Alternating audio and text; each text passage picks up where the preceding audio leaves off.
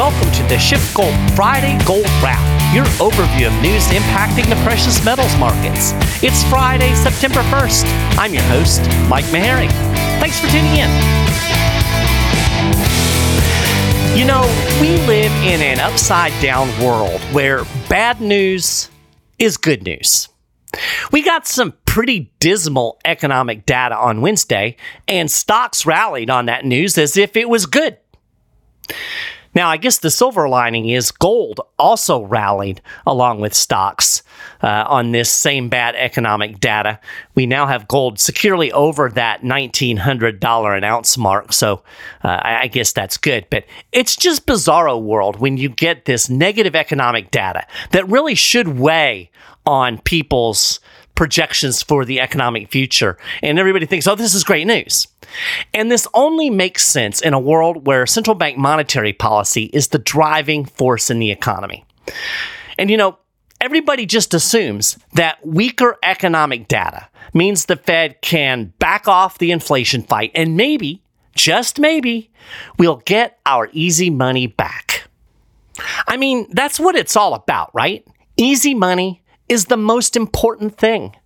Nobody gives a crap about the actual economy. Nobody cares about production and the health of companies.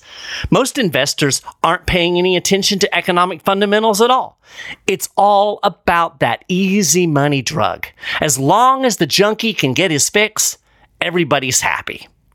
Now, most people are happy when they're high, right? It's great being high until the crash. But, you know, in case you didn't know, being on drugs isn't exactly a healthy lifestyle. Being happy because you're high, yeah, it feels good, but it's not a recipe for a long-term, satisfying, productive life. And running an economy with artificially low interest rates and money printing isn't a recipe for human flourishing any more than drug addiction is a recipe for prosperity. But easy money is a great way to blow up bubbles, create a fake wealth effect, and maintain an illusion of prosperity. Of course, until the bubbles pop. But that's where we are today. I mean, people have accepted Federal Reserve intervention as basically the norm. I mean, they even see it as necessary. Now, personally, I don't think central banks should tinker with the financial system at all. They shouldn't be setting interest rates.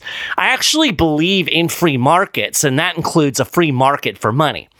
But even if you accept the idea that maybe sometimes the central bank needs to step in during a crisis or, you know, to do things to take the extreme highs and lows out of the system, even if you buy that, we're way beyond that point, right? I mean, where we are today, basically, the Federal Reserve is the U.S. economy. What the Federal Reserve does is running the markets.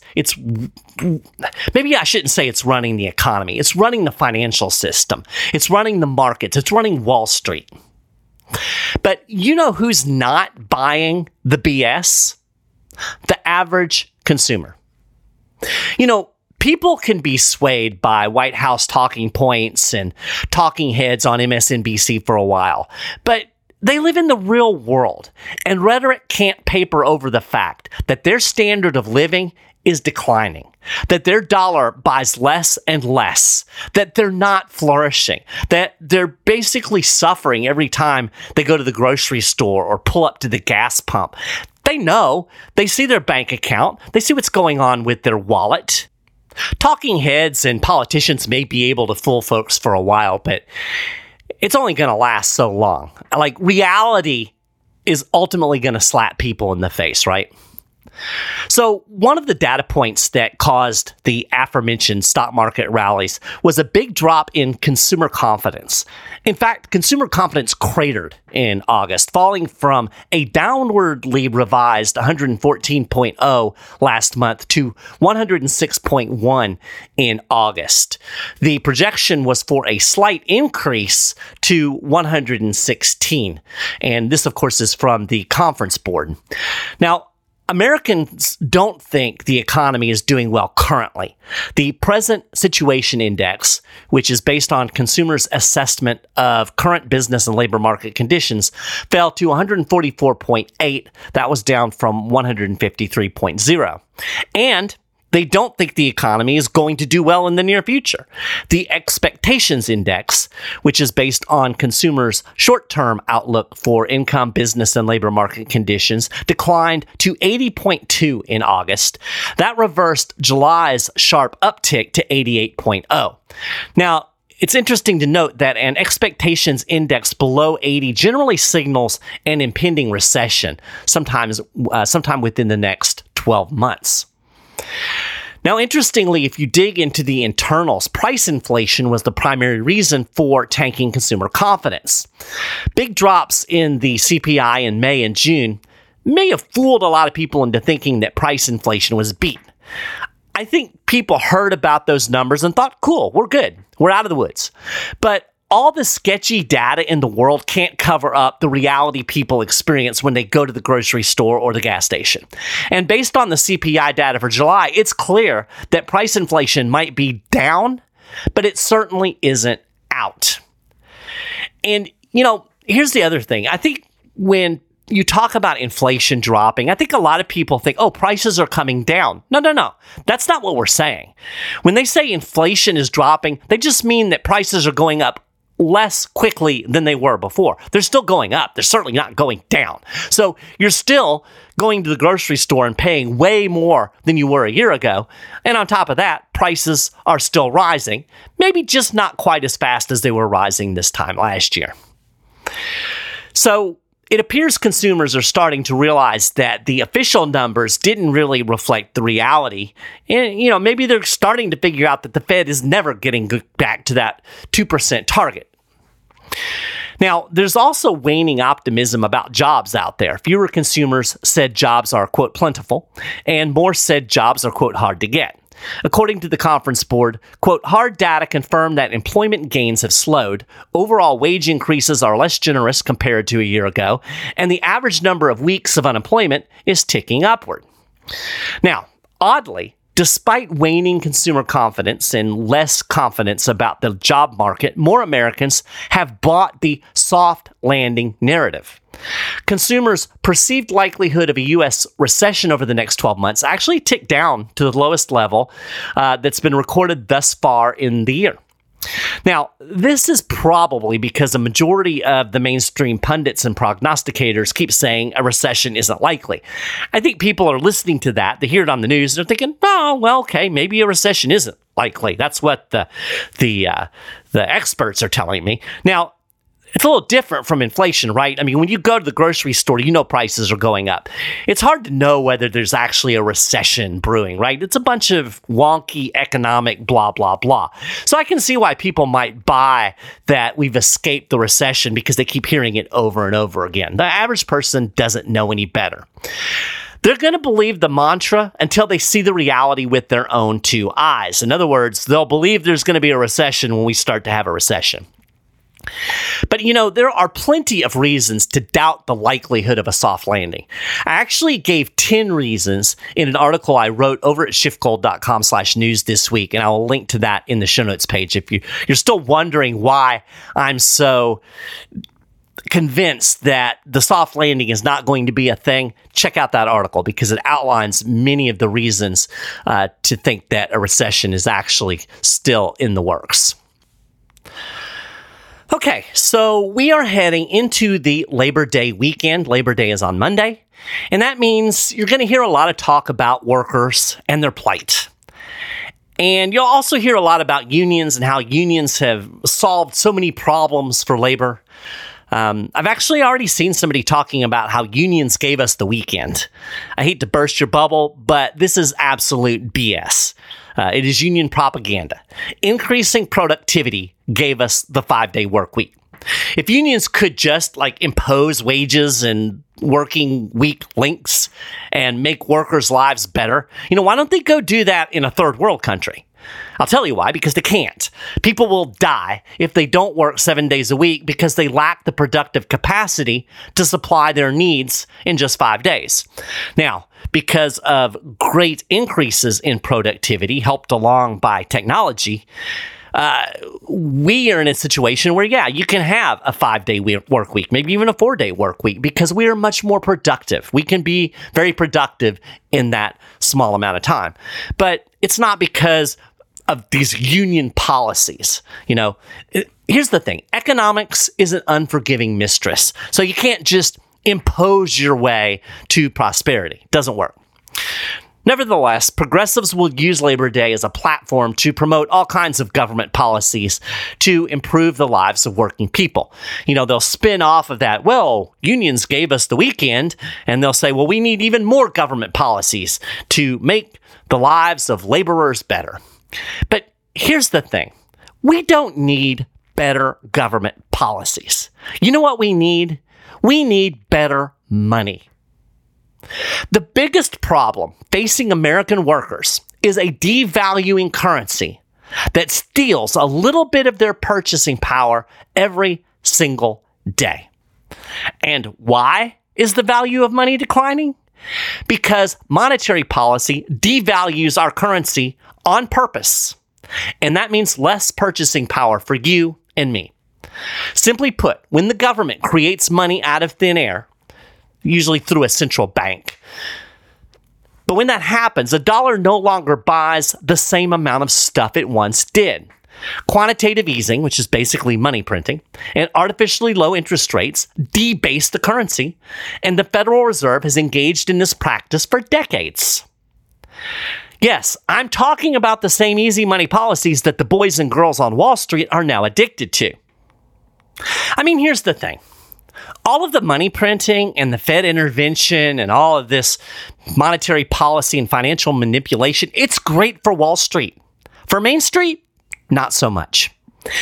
The American worker is basically the addict's battered spouse. The Wall Street people are partying it up with their easy money drug, and then they come home and beat the snot out of their hapless significant other.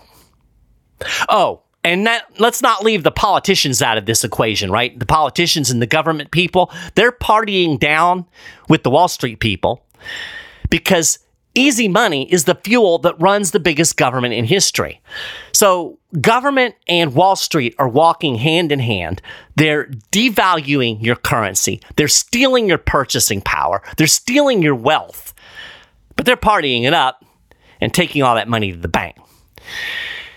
The ugly reality is the government needs the central bank to create money, inflation, and to manipulate interest rates, which is the cost of money, in order to prop up its borrowing and spending. The kind of spending and accompanying budget deficits would be absolutely impossible if the Federal Reserve was not keeping interest rates lower than they otherwise would be and monetizing the debt through quantitative easing. Here's the reality. The Federal Reserve is basically the engine that powers the biggest, most powerful government in history. Again, they're working hand in hand. Wall Street and government.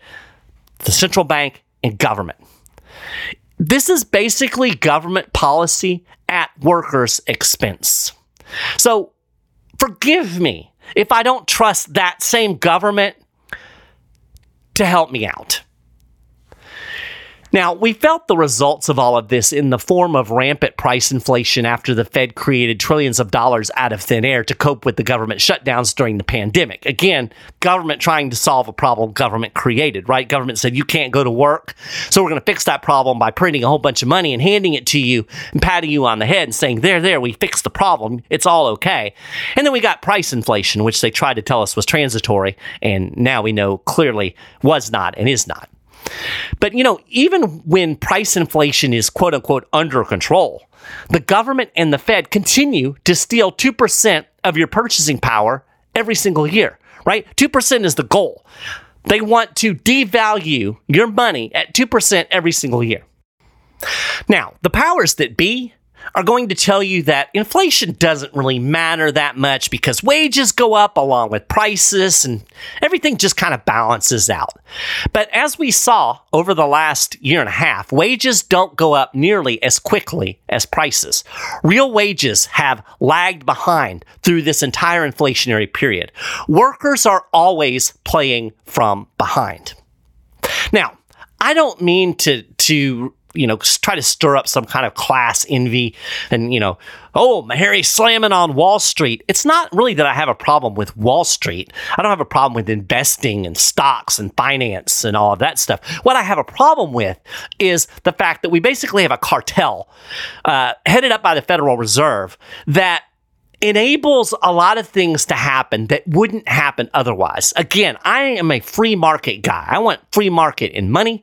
I want free market in actual markets, free markets on Wall Street. I love free markets. What we have is not free market. It is manipulated, completely manipulated by the Federal Reserve and by these government people. And of course, when people have the power to do that, they're going to do it to their advantage. They're going to enrich themselves, and they're not going to worry about you. I mean, they're going to tell you that they're going to help you insofar as it helps politicians get votes, but they don't really care about us, right? So when they tell you that inflation doesn't matter, know that inflation does matter. Price inflation is hitting you hard. Your wages are not keeping up with the prices of goods and services. So what I'm going to do to close out the show is I'm actually going to give you two examples that show just how much bad money hurts workers. In the spirit of Labor Day, we're going to drill down to the actual problem and what we could do to actually help workers. So before President Richard Nixon closed the gold window and eliminated the last vestiges of the gold standard, workers' hourly compensation generally went up with increases in productivity. If you chart it on a graph, you'll see productivity going up and you'll see wages going up at almost the exact same rate. Those lines are right there together. The more people produced, the more people could consume, which is as it should be.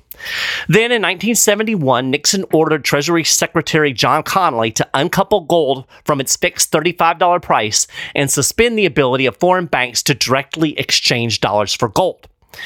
This was basically the last links to the gold standard.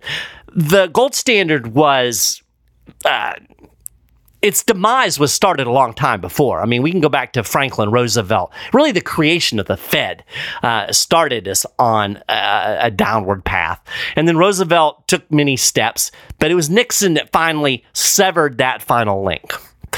And, it's kind of funny. During a national television address, this was August 15, 1971. So we're actually getting close to we just passed the anniversary of this inauspicious occasion.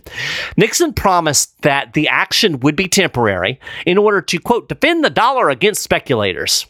But of course, this turned out to be a lie. The president's move permanently and completely severed the dollar from gold and turned it into a pure fiat currency. The dollar, that is. So with the dollar floating free from all restraints, the central bank and the Federal Reserve could create money at will. And they did. Now, when he announced the closing of the gold window, Nixon said, quote, "Let me lay to rest the boogaboo of what is called devaluation."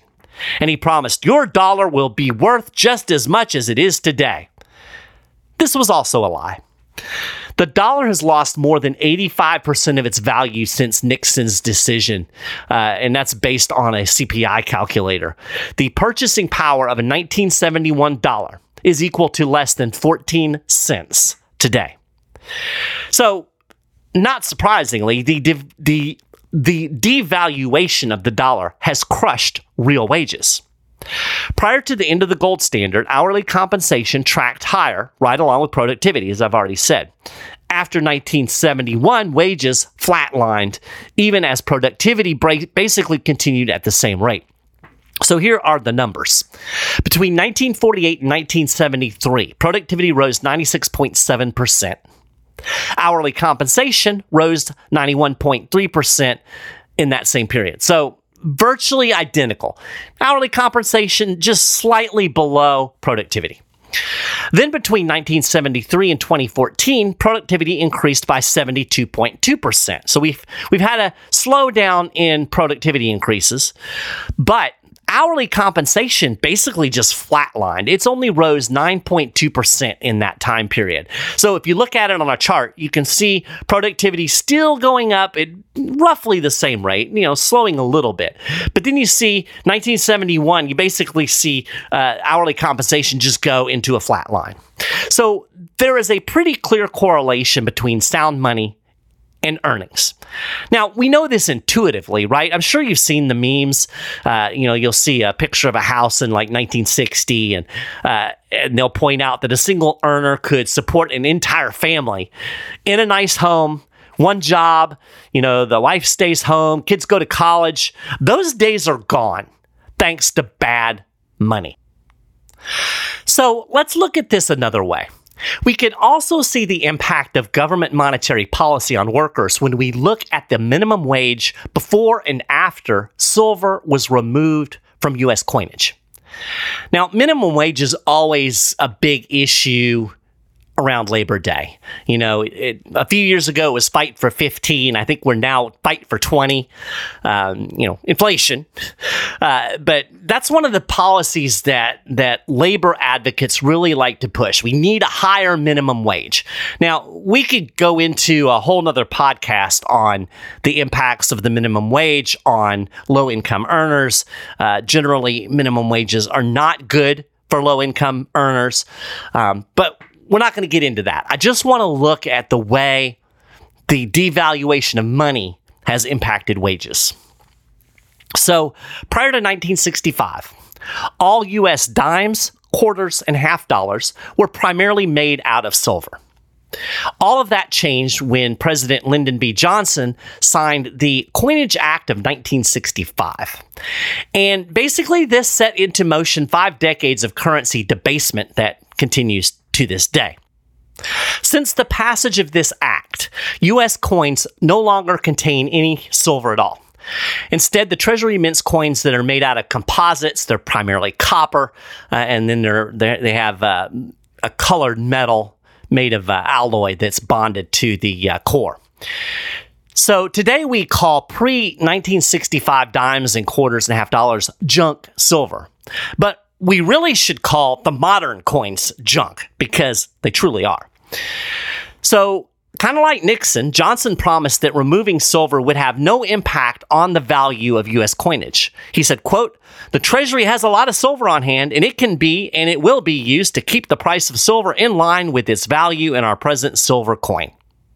He was lying, just like Nixon was. When LBJ signed the act in 1965, the value of a dollar was almost exactly the same as it had been in 1792. Yes, I said 1792. That's 0.77 ounces of silver. By 1980, the value of the dollar had plunged to 0.02 ounces of silver.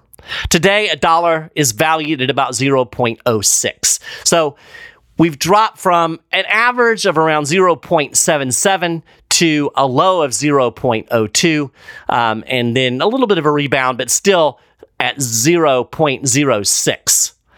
So a massive devaluation. So what does any of this have to do with the minimum wage? Well, consider this. In 1964, the minimum wage was $1.25. So in other words, a minimum wage worker earned 5 silver quarters for every hour they worked. Today, of course, you can't even buy a cup of coffee with 5 quarters at face value. But today, the silver melt value of those 5 quarters, because remember, the quarters in 1964 had silver in them. The melt value of those 5 quarters today is over $22. So that's a $22 per hour minimum wage. If they were still paying workers in silver coins, silver quarters, it'd be $22 an hour, even if the minimum wage was $1.25. Now, let's flip it around. Look at it the other way. Today, it takes 88 quarters to pay a $20 an hour minimum wage. If you paid that in 1964 silver quarters, the value of the metal would be something in the neighborhood of $390. So this vividly illustrates currency debasement. In terms of purchasing power, the value of silver has remained relatively stable, but the value of a dollar has shrunk. In other words, you can still basically buy the same amount of stuff in silver, also true of gold, as you could 30, 40, 50 years ago. But of course, you cannot buy the same thing, the same amount of stuff using the same number of dollars. I think I talked about this in a show a while back, looking at the price of a suit in gold. And it's basically, a suit is actually cheaper in ounces of gold today. And talking about a fine, high quality suit, it's slightly less gold required to buy a fine suit today than it was in 1900. So silver and gold retain their purchasing power. Fiat currency devalues. Why? Because they just keep making more of it. They just keep printing money and showering it on us. And then we wonder why our standard of living continues to decline and decline and decline.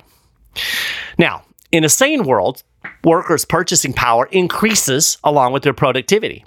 In a sane world, the price of goods actually fall.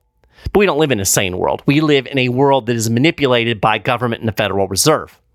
And in our government-manipulated world of fiat currency, the government steals our purchasing power over time with rotten money. So, maybe on Labor Day this year, perhaps instead of demanding a minimum wage or more unions or, some kind of worker bill, perhaps we should demand sound money. That would ultimately make things much better, right? Now, you can have sound money. Gold and silver have served as sound money for centuries. Aristotle listed 4 characteristics of sound money. It must be durable, portable, divisible, and have intrinsic value. Gold and silver possess all of these characteristics. I did an article over at SchiffGold.com/news this week highlighting the fact that gold is nature's money. And I'll link to that in the show notes. It explains exactly why gold and silver have served as money, why it is better money, and how sound money helps protect you from government basically stealing your purchasing power for their own benefit. Anyway, if you would like to get your hands on some sound money, in fact, you can even buy junk silver at SchiffGold. You can buy bags of old quarters, dimes, half dollars that are made of real silver. It's a thing. You can check it out on the website. But if you're interested in getting your hands on sound money, if you're interested in investing in sound money, if you're interested in purchasing gold or silver, getting precious metals into your portfolio, I highly recommend talking to a SchiffGold precious metals specialist. You can do that by calling 1-888-GOLD-160, or you can email info@SchiffGold.com, or you can go to SchiffGold.com, just go to the Getting Started tab, and you can click there, and you can actually chat online with a precious metal specialist. And I've said it before, one of the things that's great about SchiffGold is you get the personal touch. You can go to one of these big gold companies and you maybe order online. You're probably going to pay higher premiums, and you're not going to get the individualized service that you're going to get from the guys at SchiffGold. So give them a call today. Again, 1-888-GOLD-160. And that, my friends, is a gold wrap for this week. You can get more details on all of the things that I've talked about today and more, and of course, keep up with the latest precious metals news and analysis throughout the week over at SchiffGold.com/news. If you haven't done it already, you can subscribe to the Friday Gold Wrap over at Apple Podcasts, Google Podcasts, the YouTube channel. All of the links for those things are on the show notes page. You can also find links to our social media channels there at SchiffGold.com/news. You can email me, mmaharrey@SchiffGold.com, MMAHARREY@SchiffGold.com. Love to hear from folks. I hope everybody enjoys your Labor Day weekend. Use it to get some sound money. I'll talk to y'all next week. Thanks again for listening. I really appreciate it. Peace.